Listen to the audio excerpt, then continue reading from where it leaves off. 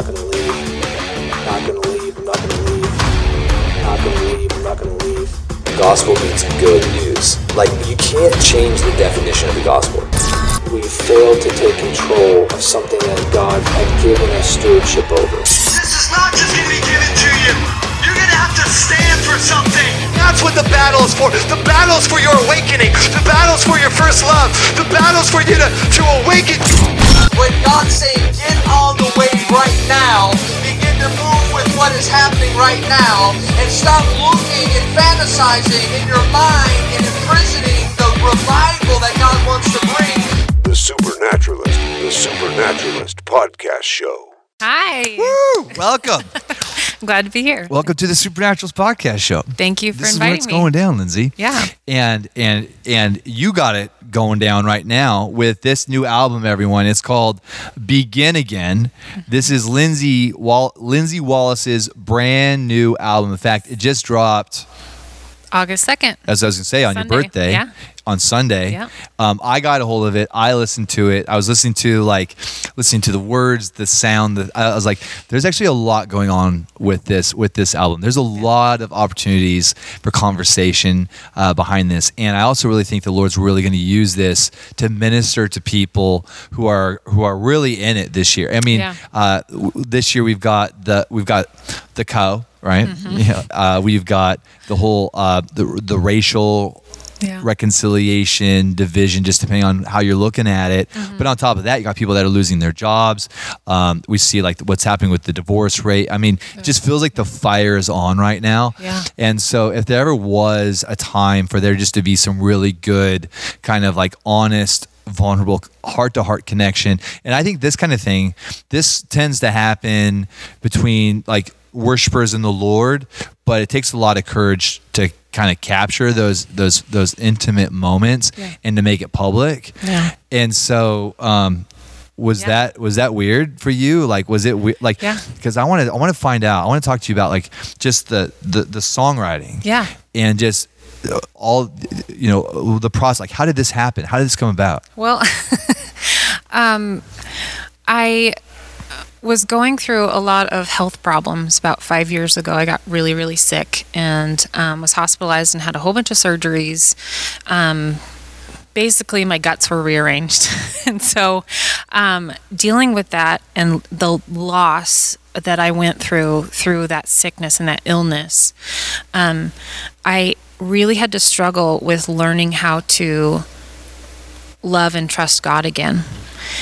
So the first song that I wrote that's actually on the album is called Victory. And I started out just saying, I choose to trust you. I choose to love you, even in the pain. Wow.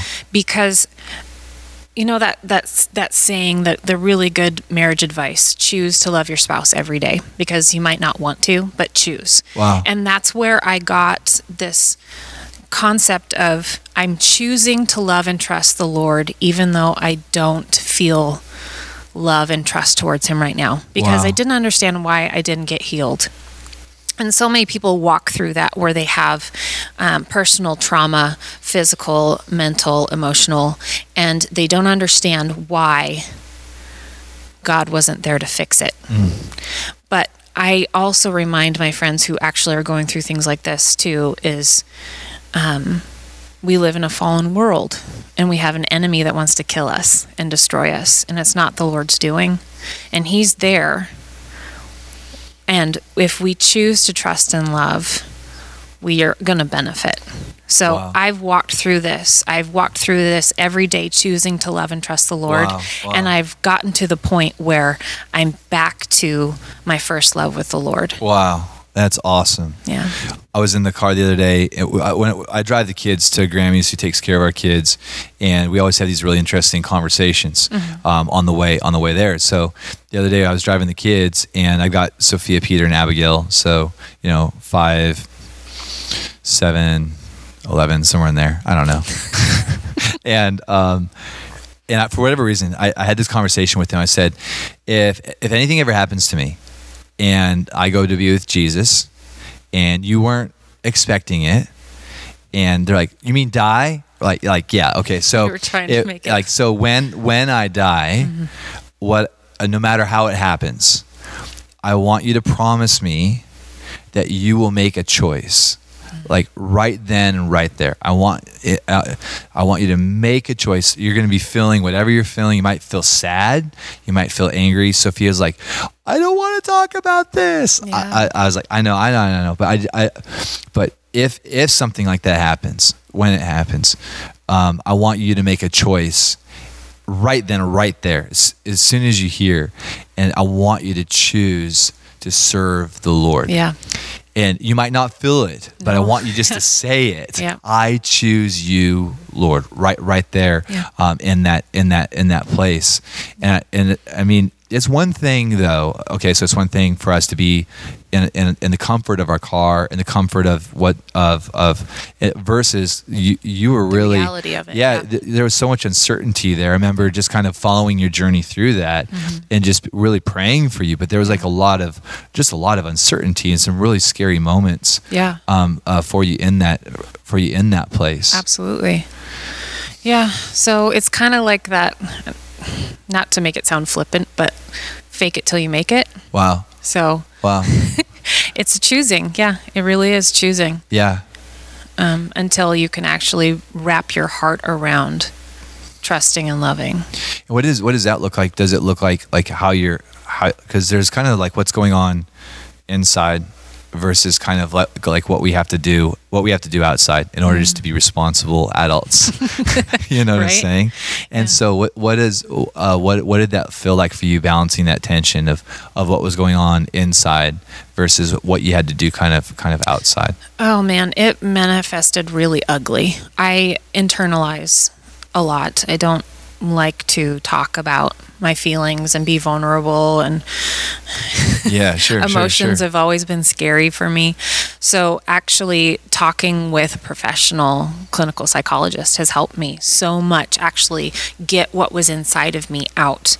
And I just had to find a safe place and someone who had empathy and someone who knew how to talk me through getting it out. Because it was an infected thing inside of me that had to be lanced. It had to be removed. Wow. And so talking with someone who could identify it and tell me how to remove it was such a key for me. You know, in the Christian world, in the Western Christian culture, it's so flippant to people say, the joy of the Lord is your strength. You shouldn't be depressed. You shouldn't be upset. You shouldn't be dealing with this inner turmoil because you have Jesus. Right. Totally. But that's dismissive, and it's not fair. Or don't even say that. No. Like you might be feeling, and don't even speak that. Don't even if you speak say, that, yeah, then you're owning it. Then we're going to know. Yeah. Or, if you're actually declaring that over yourself, so it feels like you can't talk about it. Right. And I just got really tired of not being able to talk about it. Wow. And so finding someone that who actually could help me and didn't patronize me and didn't give me pat answers of, go pray more. Yeah. So that was really helpful. But yeah, it was something inside of me that I didn't want to deal with for the longest time. Wow. And so releasing this album is almost like the final step for me, where it was like, okay, I'm healed and I can release this now. And it did take me a while to release it. Yeah, because I was going to say, like, especially kind of in a time when a lot of worship songs, it's almost like if you want to write a hit worship song, you just come up with like some sort of anthem, some sort of like at some point in the song, there's going to be a like some sort of something that we can all kind of chant together, and then and then go into something that can induce like a kind of like tribal war dance at some point, where we can do that. That's really big right now. So so there's a certain kind of thing, and I'm having fun, but there's a certain kind of thing that's really and especially the kind of like this West Coast kind of worship thing that's really exciting, but it's Rumble. and it's very it's very kind of hippie-ish a little bit. It's very like, let's do this at the beach, let's bang some drums. And now that has nothing to do with Foyt, who I think is just stinking amazing He right is, now. yes, he's doing and the great Jesus things. thing, Yep. like, I'm in full support of what he's doing. yeah, love him, right? And we'll see him this weekend and everything. But what I'm getting at is there's kind of this very kind of peppy kind of thing. And my question is more personal, that when you had something that was this close to your heart, and you've got all these experiences and all these, like, you've been in it, and then now you're about to take this into a scene where that's not really the thing right now. Nope. What did you feel in your own heart, right? Well, like when you're like was there any tension there? Like, I'm about to release this album into my friends, my tribe, into a thing where this isn't necessarily common, Right. And what did you feel? Was there almost kind of like almost kind of like whatever it is, what it is, and it has to be done, or like what was kind of in your heart during this releasing it, like this last Sunday when you put it out there for the first time? What were you kind of feeling there? Man, it's been a roller coaster, to say the least. So, the album, I recorded it in April of 2019, my parts. And then we had a whole bunch of other parts that had to be recorded and scored and all this stuff. So it took a really long time. It was finalized just shy of a year. So it was in March of 2020. So wow. when it was finalized, but then everything hit, and I hadn't felt a release to release it. I had felt like this, like, I don't know. Plus, there's also, this is a little self-serving, but I was overwhelmed with everything else that was going on. I didn't want to deal with publicity at this point. I didn't want to market. I didn't want to do that when so much uncertainty was happening in the world. So when COVID hit, and then BLM and all of these things happening, it just didn't feel appropriate for me to release something called Begin Again when we were in the middle of falling. Wow. So I was just waiting for footing. I think that for myself, I was waiting for footing for myself so that I could actually be like, okay, we're going to begin again. And releasing it on my birthday just felt like it's a new year. I'm going to start this. I'm going to do this. And I've fortified myself that I can actually move forward with this project. Awesome. And for everyone watching, again, welcome. Thank you so much for joining us tonight. And we have Lindsay Wallace. She's a Northwest singer and songwriter. You've been in the region, your whole life. Forever. Yeah, your whole life. And I've known you for years. You've helped us out so many times here at Sarah. You've served us so well. She just released her new album. It's called Begin Again. Tonight she's going to be sharing with us a song from the album. She's actually going to be playing our grand piano here. So this is going to be a lot of fun. But what I want everyone to do is make sure that you like this thing, you subscribe. Also, go down into the comments, into the show notes, and there's going to be a link to pick this album up on iTunes or Amazon Music. What's cool about that is that you don't have to wait in the mail for a compact disc to show up. Right. You can get the immediate download, and you can actually start listening to it even while you're watching or listening. For those that are listening to this podcast, it's really cool because what Lindsay actually does is she sits down on a legit grand piano and just pours her heart out. This is like such a Davidic album, and then you took it and you had it so you actually this trips me out. So you actually you took your songs, you wrote these songs, okay, and I've written songs, which is great, but you actually sat down and you scored them. You wrote out note for note everything that you're playing onto paper. Note for note, but yeah, but still, there's legit. This is like what Beethoven would have done. No, it's more like measure for measure. It's not sheet music. It's a chord chart, basically. Oh, okay. But okay. Yes, I mean, it was so that I could keep track. I saw notes on paper, and I was like, "Oh my gosh, she reads music." Yes. I hardly can read words, you know.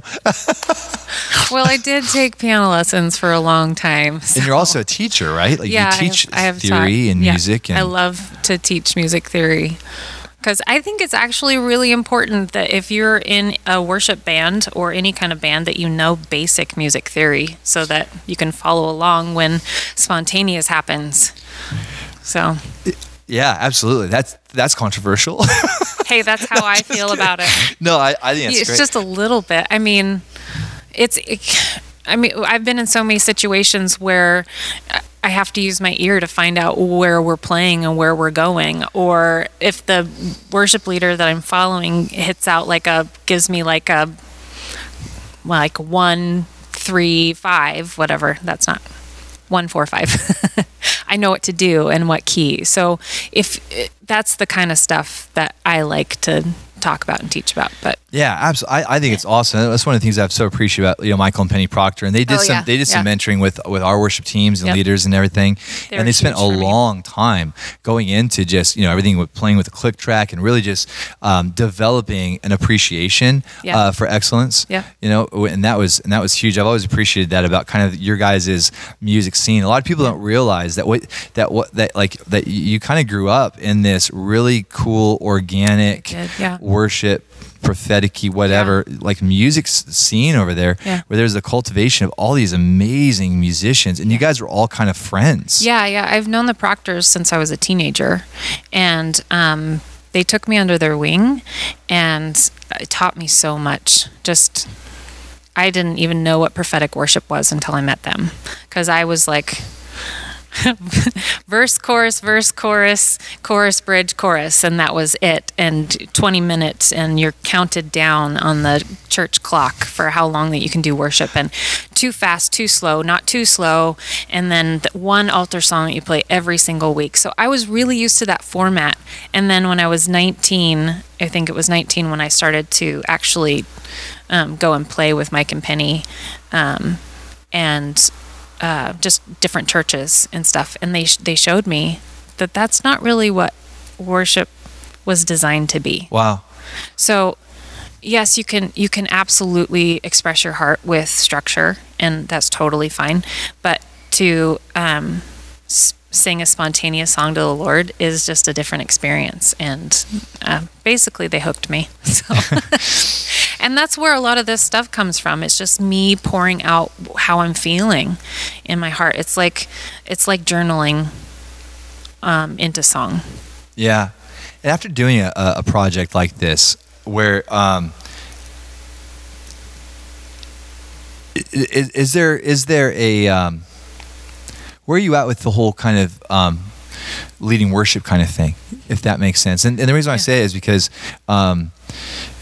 I used to be a worship leader, and I used to actually be a worship leader here before I was a pastor at Sierra Bible Center, and then I transitioned over to Jonathan Cotton, and then but I've always, so my worship before the Lord became this very personal, intimate, something very much like this, to the degree that I fell out of love with leading worship, because I felt like leading worship was more of like having to lead an exercise program versus just being yourself. Yeah, versus just doing what I want to do before the Lord. Like, it's like, I got to get them singing. I got to get them out of their funk so they can receive the word. Always have it in your brain.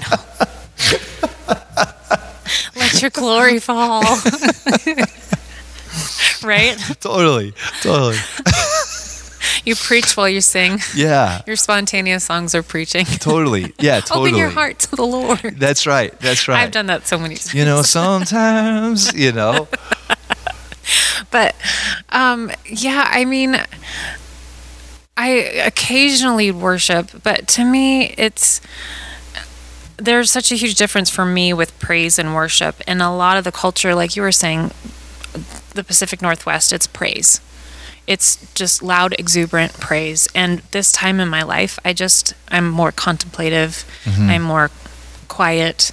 So these songs aren't rowdy, let's go play drums in a circle on the beach. Like, right. It's not like that. There's no drum circles on this album. No. There's no drums on this album. There's no war chanting on this album. I mean, you could, but it's not going to sound good. So. Right. There's no techno on this album. No, it's not good. Yet. I didn't even use a click until track. I remix it. I know. No, I'm just kidding. I didn't even use a click track, which was like goes against everything that I have, but I wanted it to feel like I was there and I'm not overproduced. Right. Like this is real. This is really That's right. me. So, Yeah. yeah. That's awesome. And one of the conversations, Lindsay, that you and I were having just before we actually went into this is just this whole incredible journey that you've been on through like the process of forgiveness. Oh yeah. And forgiveness is one of those things where I feel like every human is going to have to walk through a journey of forgiveness at some point in their life, just being born into the fractionness that we're born into. And sometimes I think that we can walk through kind of just a shallow, kind of menial form of forgiveness that allows us to be able to say, "Oh, I've taken care of that. Like I've checked that off my list of things to do before I die." Yeah. And yet, then seasons happen or things happen. We find our hearts are getting triggered. We thought we dealt with something, and now it's coming up. And so I was wondering if you'd be willing to just share with some of the revelation that you've received, not from book knowledge, but having to really walk through some fire over the last few years, knowing that what you share is really going to be helpful for people that maybe thought they dealt with stuff and now it's coming up again, and they just don't know what to do.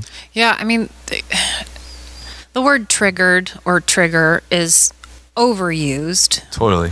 But it actually is appropriate, the way to describe what happens when so I walked through something in the past few years where it was just a major betrayal from a platform minister that I was working for, and it got to the point where when this was exposed, I was so angry and I was so hurt and confused and just scared, so scared.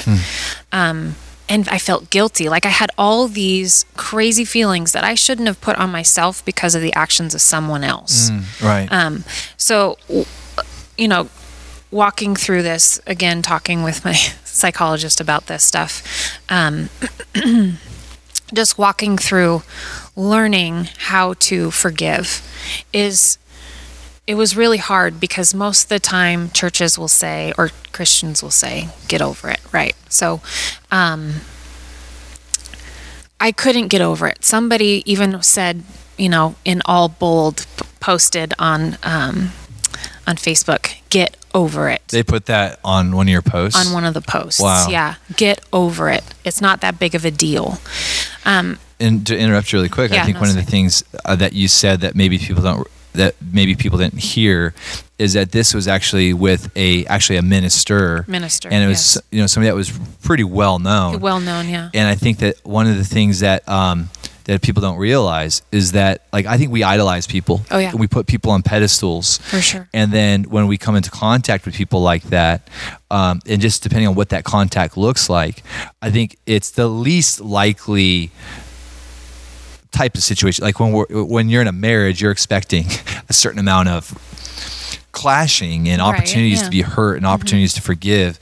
But I think when it comes to a church setting, and you've really stepped into a place where you're trusting a pastor, or you're trusting a guest minister that comes in and prophesies into your life, and they see something that your pastor's never seen, or you know what I'm saying, and then that sometimes we feel like, well, this is a man of God or this is a woman of God, and so they are working for God. Like they are so tight with God. They so hear God. They are so prophetic that I can totally, and so there might even be people listening to this that where they've been hurt by people in the church or by ministers or ministries, and I just wanted to point that out because I think it's a very important detail. And just because of the scene, we don't know how to have these kind of conversations. No, we don't. We don't. That's really hard. And then, with the whole Me Too thing, it just got to the point where people started to discount or think we were being ridiculous. Wow. For saying that we had been violated. Wow. And it's not fair. I don't feel it's fair at all. And when you're dealing with emotional abuse and clergy abuse, it's hard to see. That's and right. it's hard to prove. And people won't believe you. It's painful. Did you even know it? Like, you know what I'm saying? Like, did you even know it, or did it take other people to start talking about it before you even realized what was going on? It took other people. Like, so I was the highest up employee for this ministry. And I went on sabbatical. I was pregnant in a high risk pregnancy and I wasn't doing well. And I turned it over to my, the next in line.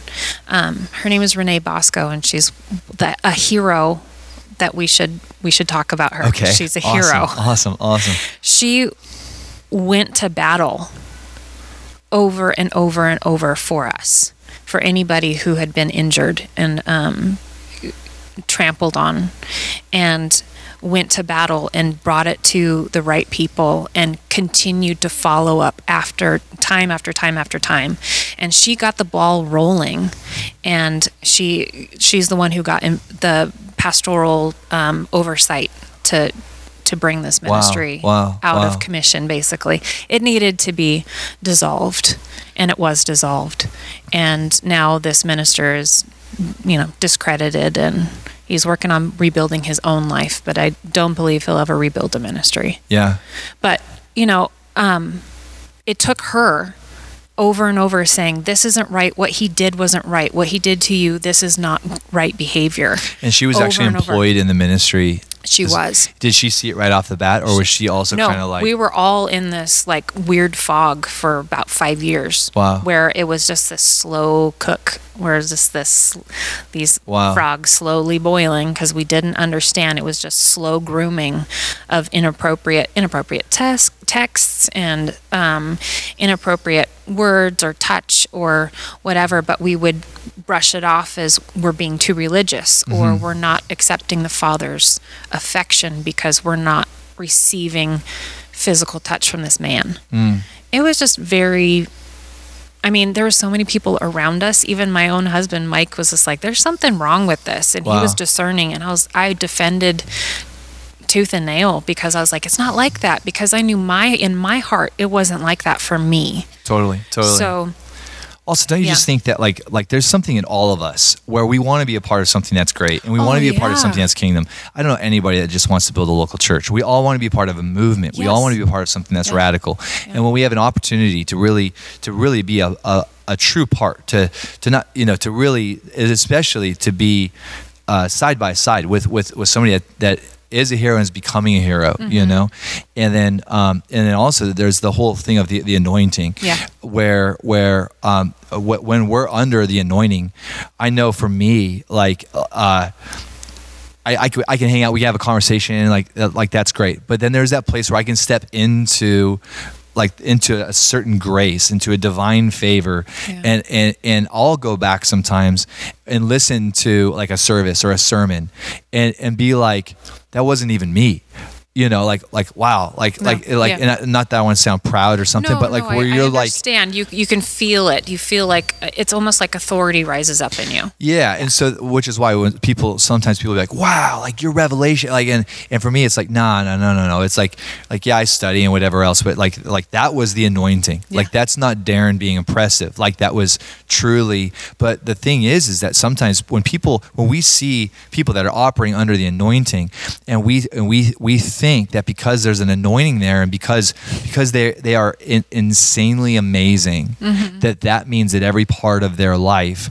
I remember that Randy Clark uses the example that the Catholic Church walked in the supernatural, that they were performing miracles. So they used the miraculous to say, hey, if we're walking in miracles, then our theology must also be correct, which is why when the reformers left the church, Martin Luther and these guys, they completely divorced the supernatural from their reformed theology, because they were like, you can keep your miracles. Your miracles are not any sort of vindication of your theology. And I just think that that so many times we can get so enamored by the anointing that when things that are very then you get close to people and you start to see the kind of behaviors and things that are happening when we're not on a stage. Right. The kind of stuff that wouldn't fly when we've got a microphone and we're in a meeting. Right. That wouldn't fly there. Right. But now we're off the stage and we're seeing things and we're bothered, but we're like, no. Because I remember what they were like when an hour ago when they were on that stage. And so that's the real them. And this is just a moment. And I'm going to let them have their moment, you know? Yeah. Oh, yeah. I mean, that's the culture. It's the man of God or the woman of God, but most of the time it's the man of God. Don't touch God's anointed. Yeah. But, we were saying I was saying to you earlier that we're all God's anointed because we're all his children. We all have the same DNA. So our identity says that we are anointed. We just get to choose whether we operate in it or not. That's right. Yeah, that's right. So...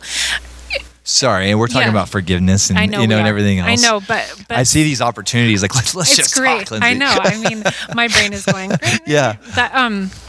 There's no track for us to stay on. We're just, No, it's good though because I feel like it was a misconception that people have that no, they're anointed, so they have to be an upstanding citizen in person. Yeah. In real life. That's right. And then when you get close and you see that they're not, sometimes you justify it because it doesn't reconcile in your brain.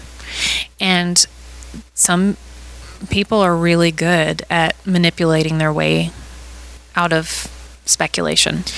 That's kind of what happened. But is there something intriguing too about maybe seeing somebody's humanity when other people don't get to see that side of them? Oh yeah, I mean, you feel it's almost like a power trip. You're like, oh, I'm in the inner circle. I have made it to the top of this inner circle. It's almost like a cult. It feels like it. I'm not putting the words cult around what I experienced, but it's almost like it's. If you look at any kind of cult behavior, they have a secret, and in order to get that secret, you have to be part of the inner circle. And in part of being the inner circle, you have to give up certain things. Yeah.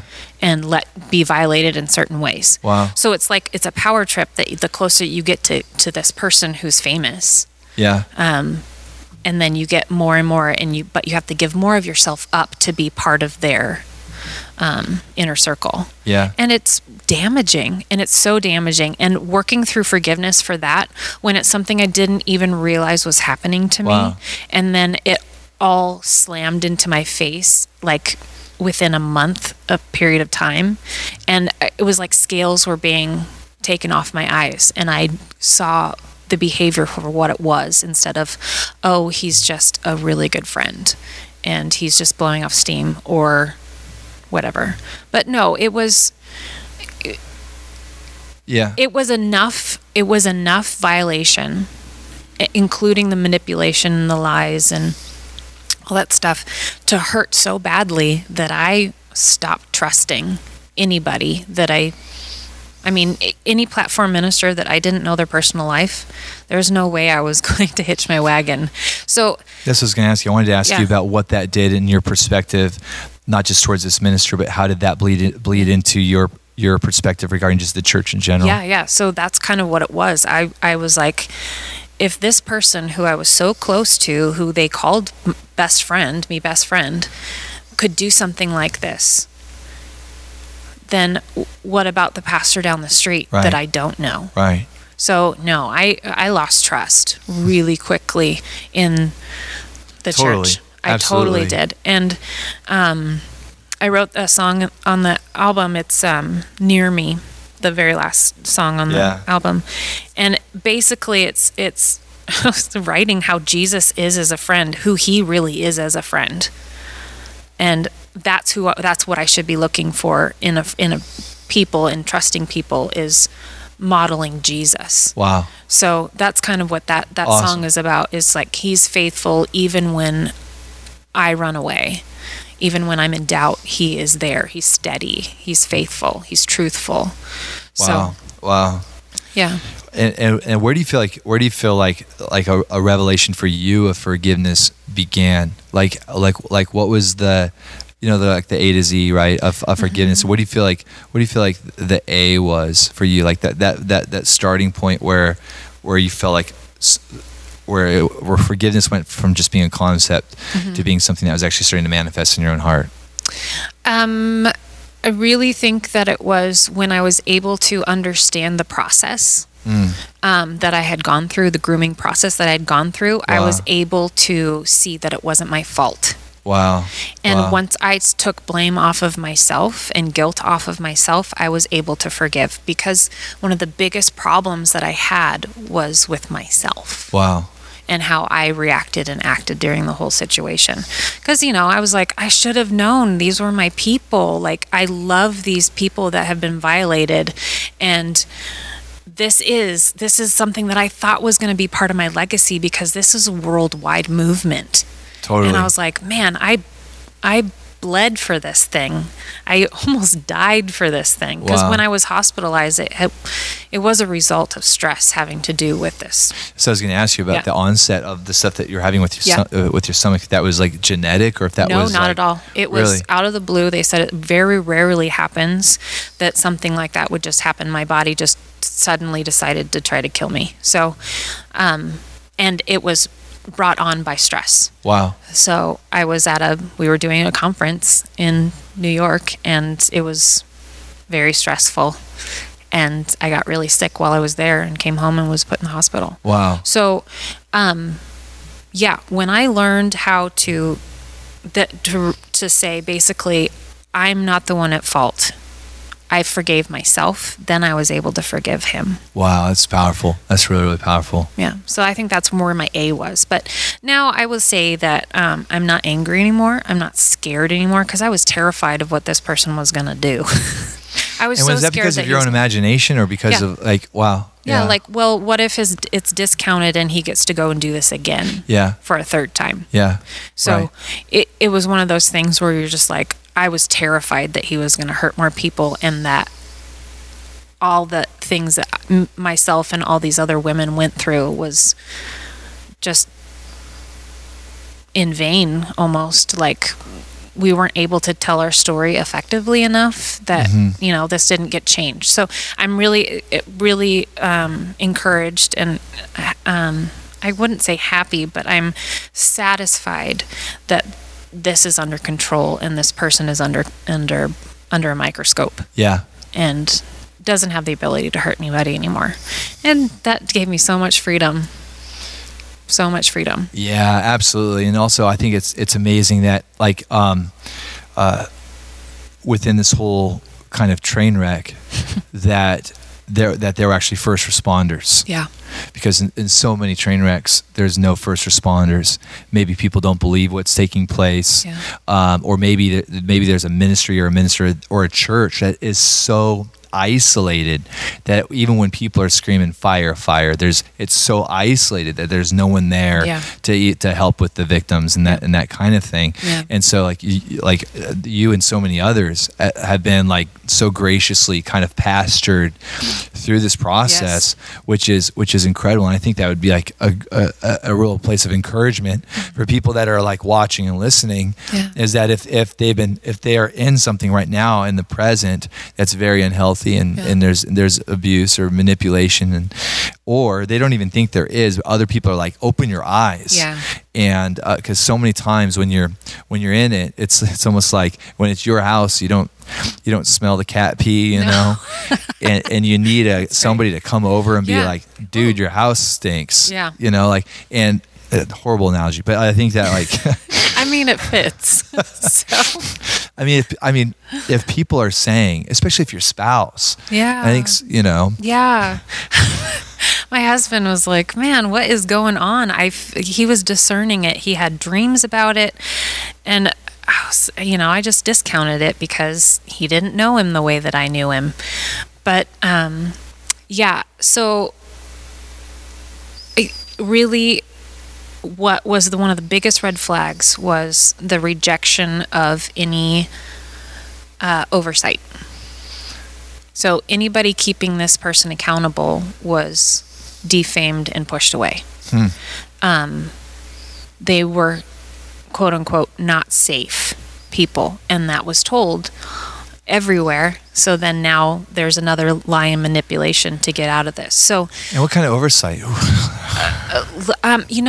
it's like there's monitors, and who's the monitor that monitors the monitors, and like where does it end? Yeah. And I'm not. So you're actually talking about like actual practical organizational oversight. Yeah, like I mean, there's covering, and that's such a ugly word, especially for women in ministry. It's really, really triggering to talk about covering because you immediately think of a head covering, right? Like, right, or where's your head covering? Or I can't be on the stage without my husband because he's my covering, or I can't minister without permission from my pastor because they're my covering. Like, it's been that's used amazing that kind of stuff. It's been used in abusive ways.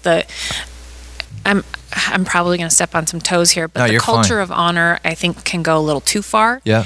And that's also a thing that gets preached is culture of honor. You honor that person in ministry, and instead of actually confronting them about issues, you have to go this other way because they deserve to be honored and trusted 100%. I think it opens a door for so much abuse. Because if churches preach culture of honor but don't have any checks and balances, then that should be a huge red flag. Yeah, absolutely. And you actually know Danny Silk, Mm-hmm. and if people there are people that use the term culture of honor that have never read the book, or if they have read the book, they read it such a long time ago that they forget that Danny's so clear. If you're going to have a culture of honor, you have to have a culture of confrontation. Yep. He's so clear. But when we use the term culture of honor to create this dysfunctional culture where there can be no confrontation, because if you have confrontation, then it's dishonoring. Yeah. And that happens a lot. Yeah. I even hear it like there's different times when we have to address things and people are like, I thought this was a culture of honor. And I'm like, I thought you read the book. No, they just like to throw it around because it's a buzzword. It's totally a buzzword, and it's overused. And like I said, it's stuff like that are used as tools by people who have nefarious agendas. Yeah. Because they can use that to manipulate people. So that was one of the things.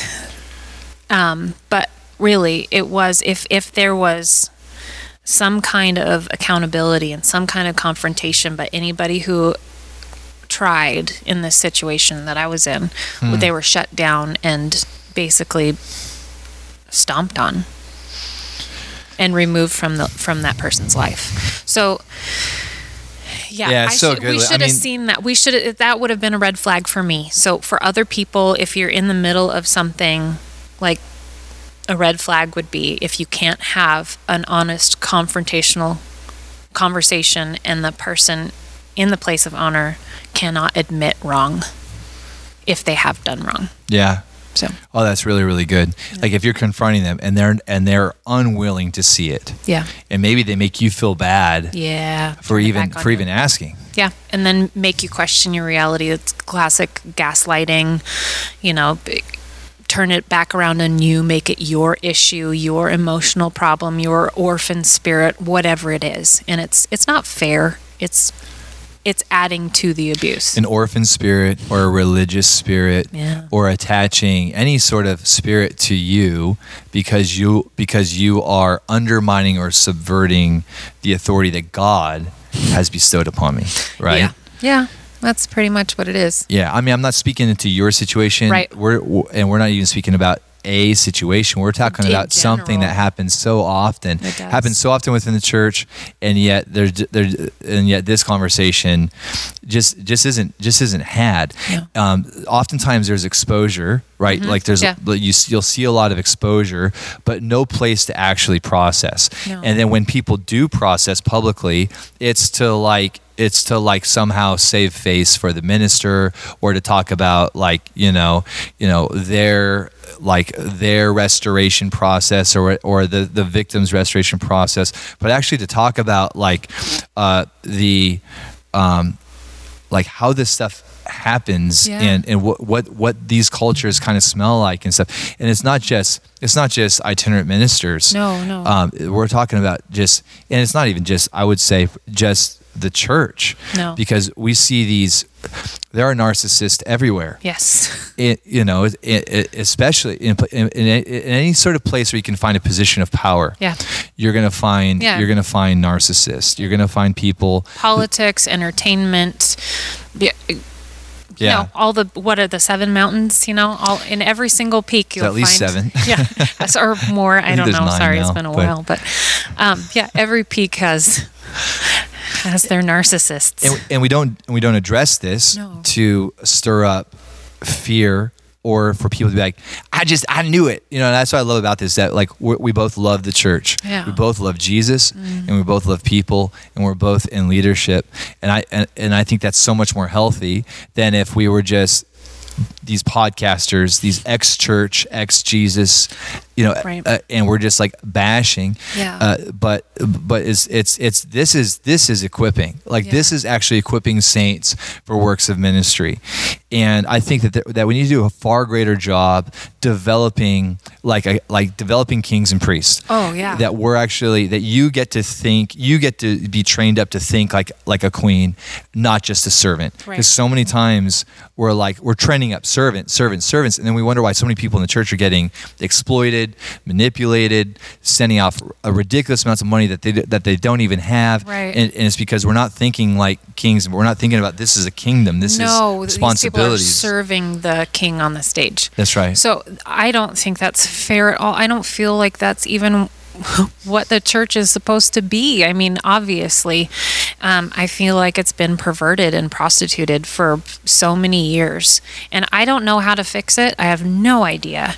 But you're right, having these conversations and saying, you know what? The kingdom is for everybody. It's not just for the person on the stage. And I really do believe that things are going to change. And with COVID, it's changed how church works, doesn't it? Yeah. Do you want to? Well, I think that if you don't have proper government in place, if you don't have proper systems, and if you don't have proper health in place, things that are not healthy right now are dying. Yeah. In this season of and so and I don't want to just make a general statement that if your church is struggling that you're unhealthy or whatever, right. That you're whatever, but things that are unhealthy right now are dying. And I think that's one of the things is that right now we have a health crisis, and yet nobody's talking about health. You know what I'm saying? Yeah. Like we've got a whole health department. We've got a whole center for disease control, and yet I watched the news for 45 minutes this morning. We talked all about the problem, but I didn't hear one solution. I didn't hear any sort of. We're being told stay home, stay safe, wear a mask. We're not being told about zinc and vitamin D, and, right. And about all these, about gut health, but that same offense is taking place within the church, right? And I think we got to do, and I think that this is actually not an indictment. I think that what we're doing here again is training and equipping saints for works of ministry. That we are giving our lives to see people really mature. Yeah. That's what you're doing with your children. That's what I'm doing with my children. Trying. I had the old private parts conversation again with my kids because I realized that Sophia, she's coming into a greater age of consciousness, being 5, coming into the 6, where she's retaining things. And it's been such a long time that she doesn't even recall me having that conversation. So if you ask me, how and so when it comes to predators, when it comes to people that people that you trust, that most likely it's somebody that that commits that kind of thing versus a complete stranger. Yeah. So you just got to kind of go through this with your kids, and you have to do it. You have to keep it fresh, And we don't have secrets, and they're I don't know about you, but I still have a certain amount of total depravity in my doctrine that I want my kids to understand a certain amount of humanity. Yes. And I'm not a Calvinist. I don't go to that extreme, but still I want my kids to know then that we couldn't be friends anymore. I know. Because you got better theology. I do. Best theology. Inside joke. But I was having that conversation with my kids, and just kind of like this whole thing of like, not so that they'd be afraid, and Right. not so that they'd have suspicion against everybody. Yeah. Had that conversation so that if something inappropriate happens, they've been educated, they've been equipped by their dad Yeah. with what to do. Right. Like we talk about practically, if someone attempts to do this, here's what you're going to do. Here's Yeah. going to be your sequence. You don't have to you don't have to wonder, what should I do? You're going to know. No, yeah. You know what I'm saying? Yeah. And I think that we need to be doing that in the church. Yeah. You know, teach about miracles and raising the dead and cast out demons. I love that. Yeah. But we also need to talk about, hey, if you find yourself in an inappropriate situation within the kingdom, Yeah. the very place, and I think that's the whole thing, like in the kingdom, this stuff doesn't happen. No, in the kingdom, this stuff is happening. Yeah. And we've got to train people. Here's what to do. Yeah. You know? Yeah, for sure. Oh my gosh. That's so true. I mean, yeah, we have that conversation at home all the time.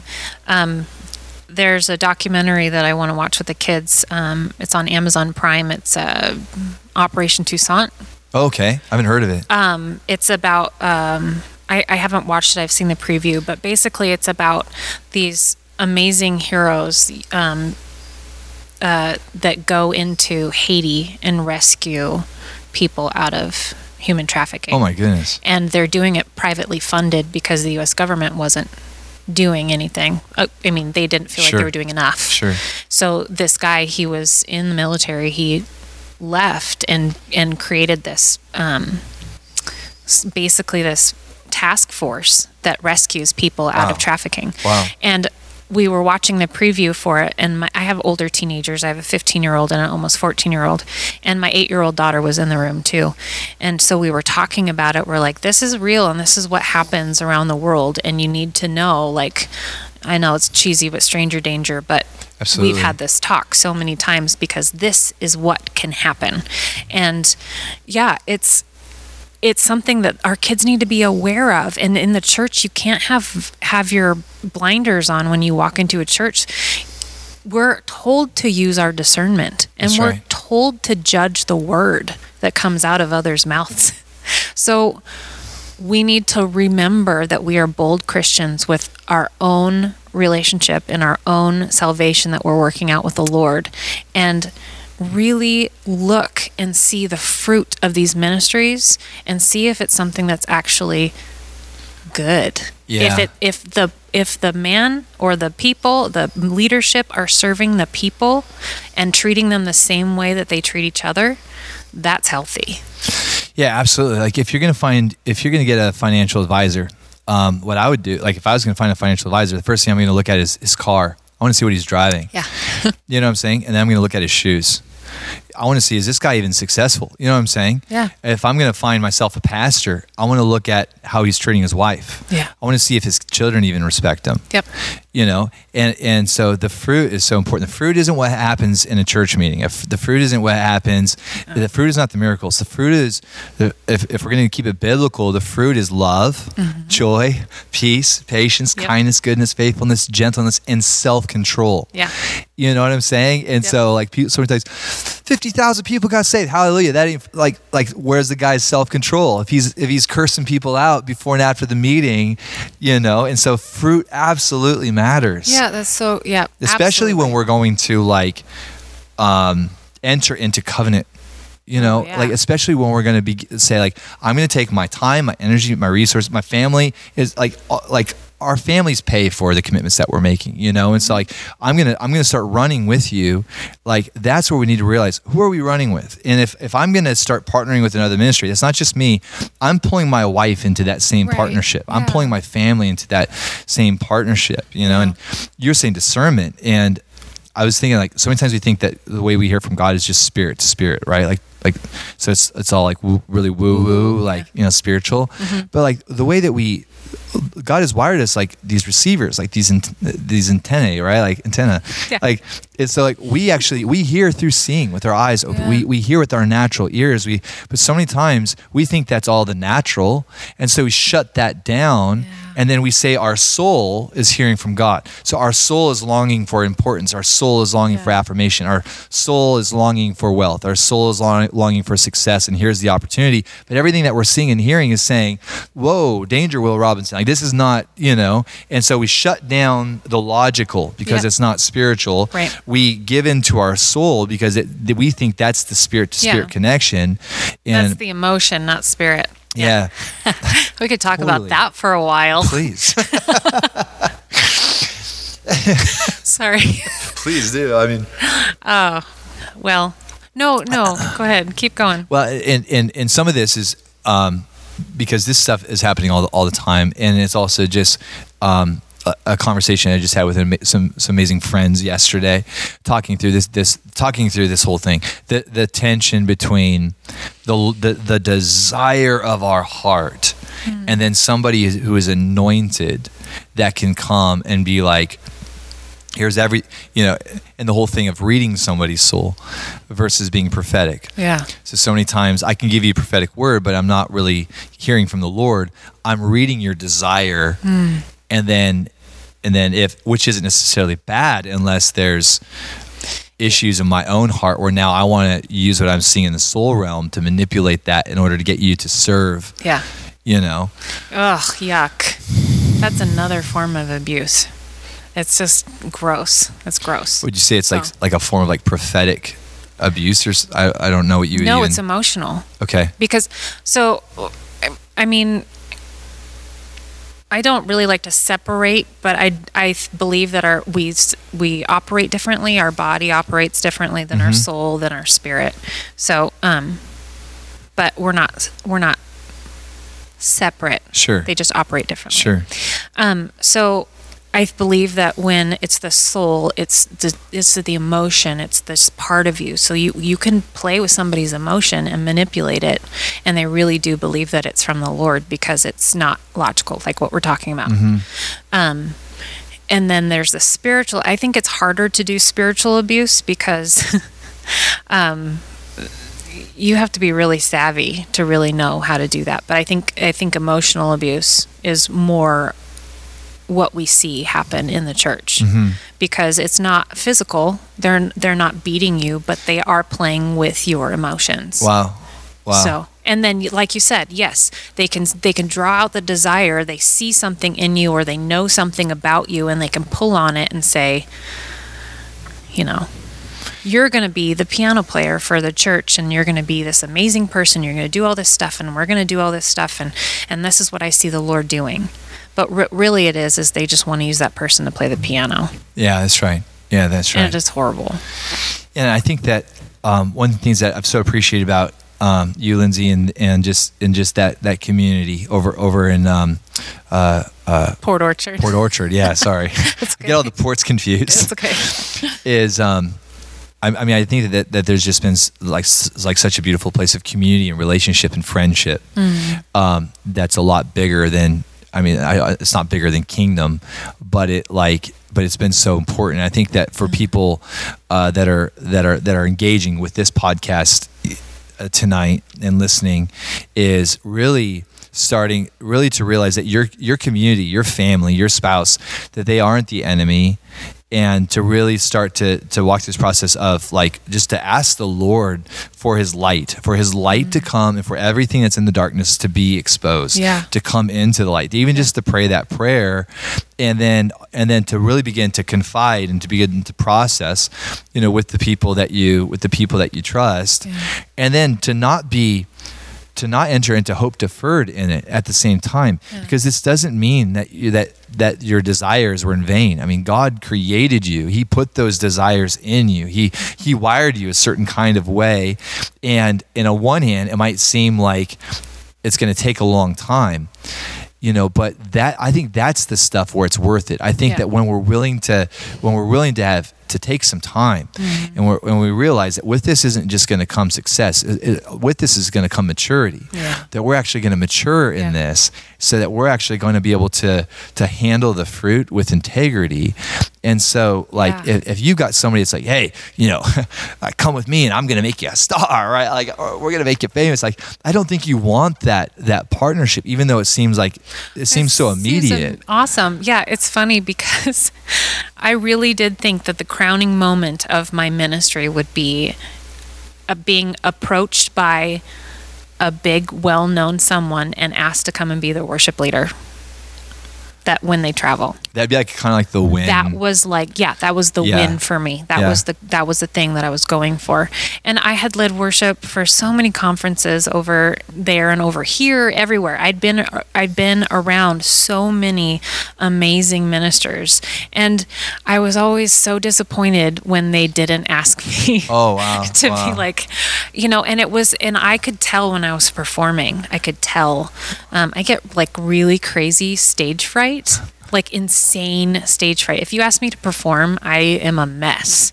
But there's something where I can basically just switch off that part of me and just go into just focusing on the Lord. Yeah. And I know when that happens, like I can feel it actually just rush over my body. Wow. But that happened so many times where in the start of a set, and there was the man right there, and I was leading and I was singing and they were there, and I could feel myself performing for them because I wanted their approval so badly, and I wanted their affirmation so badly. I wanted it so bad. I wanted them to support me and bring me along. Wow. And it didn't happen for years and years and years and years. And then you're the one who actually introduced me to this person who actually said, hey, come and do this. I'm going to make you famous. Wow.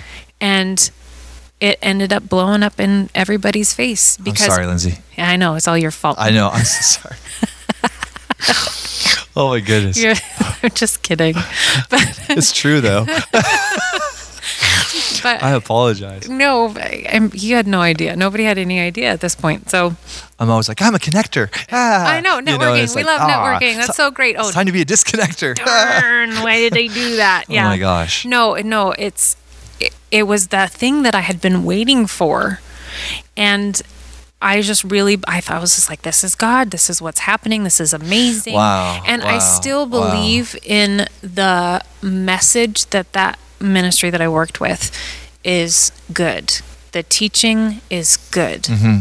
The theology is freeing, and it takes fear away from people, and that's the worst enemy is fear. Right. So I still believe that there's validity in it, but and I still believe that the Lord used me and I did grow. That's right.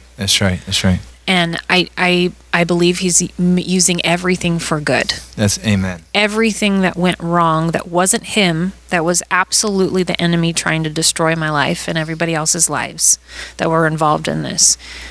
But the Lord has made something amazing out of it.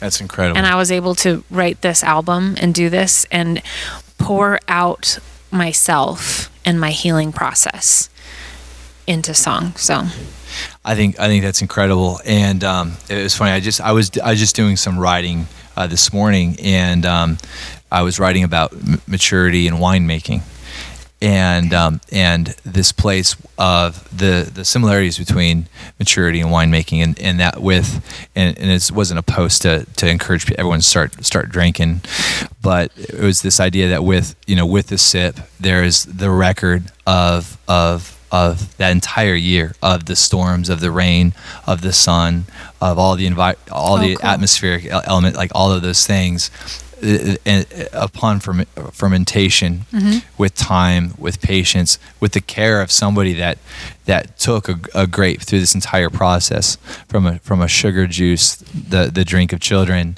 into a wine that really needs to be approached and appreciated with maturity, and with responsibility. There's through this incredible process, this maturing and fermenting process, culminates into a moment where with fragrance and flavor you can receive without words an entire story. And people that really understand wine, people that are really into it, these sommeliers, and mm-hmm. They can, and it's funny actually because we have a guy in the audience tonight who actually led the #1 wine tour in Washington State, and so he could probably go a lot deeper into this. And so correct me if I'm wrong here, but from what I understand is that these guys, with blindfolded, can sip a wine and tell you the region, the vintage, the year, what made that year unique, and it's not just, they're not looking for just all favorable factors. They're looking for the stress points. Am I right? The stress indicators, as far as like sometimes it's when there wasn't enough rain or there was a snowstorm, and there are these different things that set the flavor off in such a way. And I think that so many times in the church as believers, as parents, we try to create these environments where our kids will never go through any painful, won't ever experience any sort of pain, or we try to create these environments where we won't experience any sort of rejection or betrayal. And that when we experience it, we think that somehow it's going to tamper with our testimony, when really there's this incredible, beautiful dance between the bitter and the sweet that creates this amazing record. In your case, an album. I think that's what this is. Like when I was listening to this seems like the sip. This seems like that moment where people, they're not maybe going to necessarily know the pain of all the stomach stuff that you went through and the betrayal associated with this ministry. It's almost like, but when they listen to this and they receive this album, it's like they're going to get this wordless story that all of a sudden they can identify with, and there can be this realization of, I'm not in this alone. I'm not the only person that's been betrayed. I'm not the only person that's been hurt. I'm not the only person that's having to walk through this unexplainable tragedy. Like this isn't karma. I didn't deserve this. I didn't sow this. This makes no sense. God, what the heck? Like, what's up? And I just so appreciate, I think that this is going to be a real gift for people this year, which is a very interesting year. It is a very interesting year, but thank you for that. I mean, that's what I want. Yes, I went through crazy stuff, and it's almost at this point, it's almost like I don't even think about it anymore, just because I'm moving on with my life, and I've gotten past the hurdles of the hurt, and I want to do something good from it. I mean, it's also on me. Like, I can sit here and wallow and keep it inside and not do the work and not talk to someone who can help me and not express myself, and I could let it fester, and I could just live my life and become a bitter old woman and never impact anybody positively ever again in my life. Right. I have to make the choice to do the work. I made the choice to do that. I made the choice to go through the extra pain of lancing it. And now I just see best future. Yeah. Even though this year is crazy, I still get to choose my attitude. That's amazing. That's so good. And I love how the cover is white. Yes. You know, it's not a dark thing. It's white, and it's called Begin Again. Yeah. And it's Phoenix on the front. Right. That's awesome. My really good friend, Peter Ralph, I asked him to do a one-line drawing, and that's what he did for me. It's really cool. So that's original artwork by Peter Ralph. It's really cool. Yeah. Everybody, it's Begin Again. Okay. The links are in the show notes, so right there near the comments. And don't say, that sounds really interesting, that sounds really good, I'm gonna do that later. No, you won't. Do it right now. Okay, so right now, not tomorrow, not the next day, right now. Click on the link and download it, and it'll download so quickly that by the time this is over, you'll be ready to listen to it. And Lindsay, you're gonna perform a song for us tonight. I am. What song are you gonna do? I'm gonna do the title track. The title track. Yeah. Begin Again. Everybody, Lindsay Wallace, Begin Again. This is gonna be good. Awesome. That's good. If you want. Was it too awkward? No, Michael, keep it rolling. Okay. All right, cool. I'll have Lindsay just come back and sit down. Oh, geez. Cool. I'll be like, that was awesome. Thanks. Actually, if you want to go to that camera. Wait, yeah, you can just come up from the stairs there. Up from. Yeah, you ready, Mike?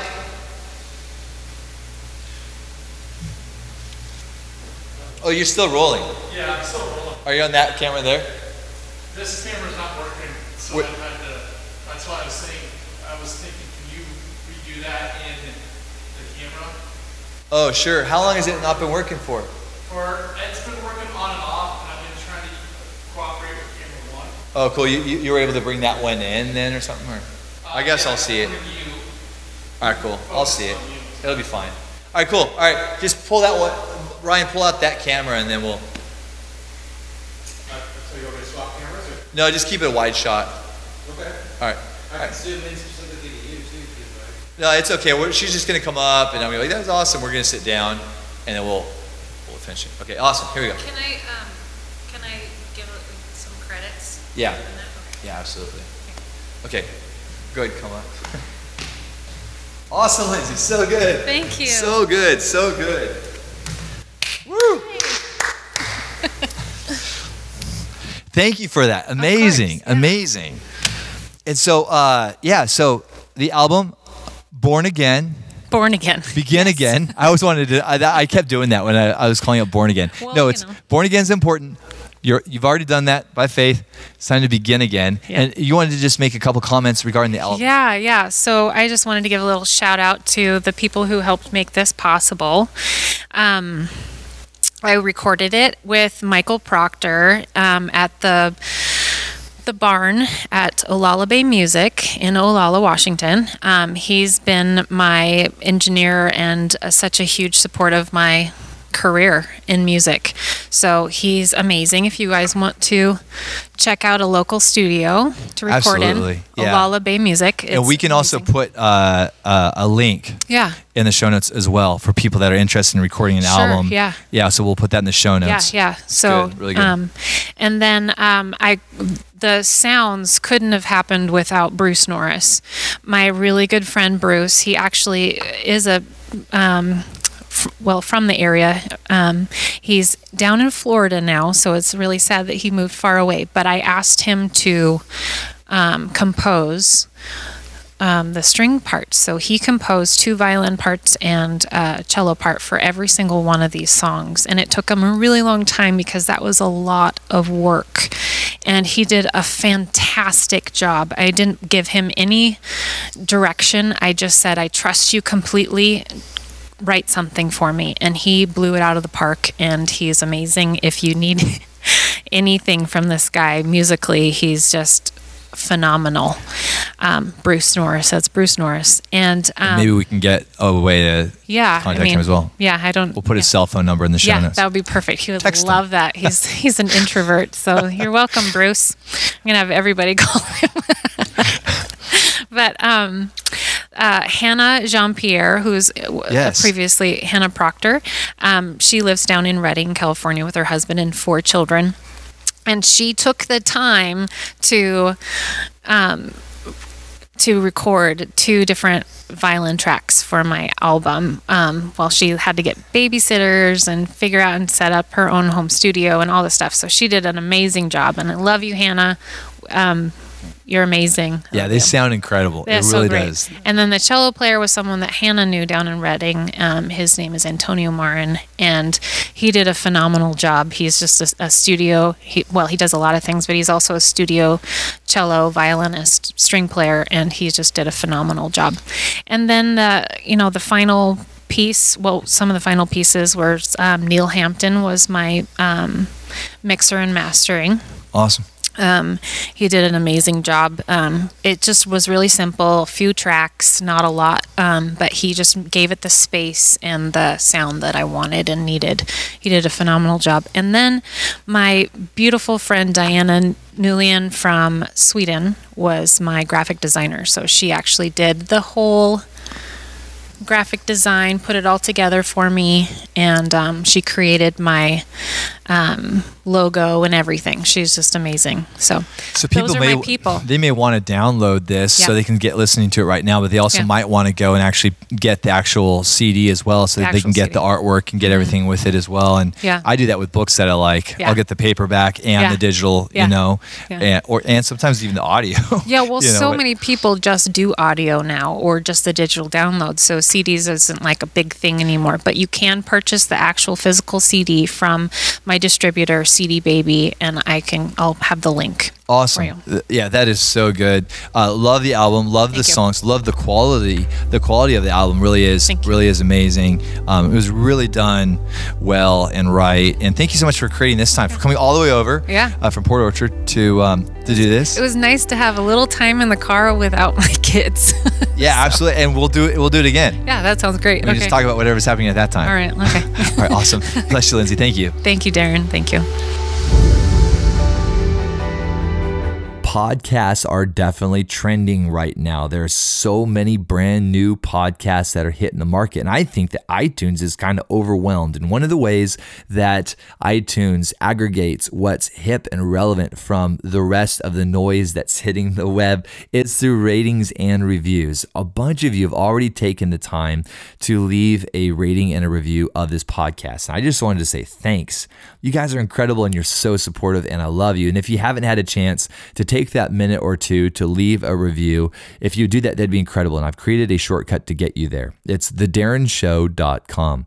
That's thedarrenshow.com. You can give it 1 star, and that means that you think it's kind of lame. Or you can give it 5 stars, and that means that you think this thing be dope, be tight, be off the chain. So if you would take the minute or two to leave a review, that would be mighty fine of you. Again, it's thedarrenshow.com. Thanks, guys.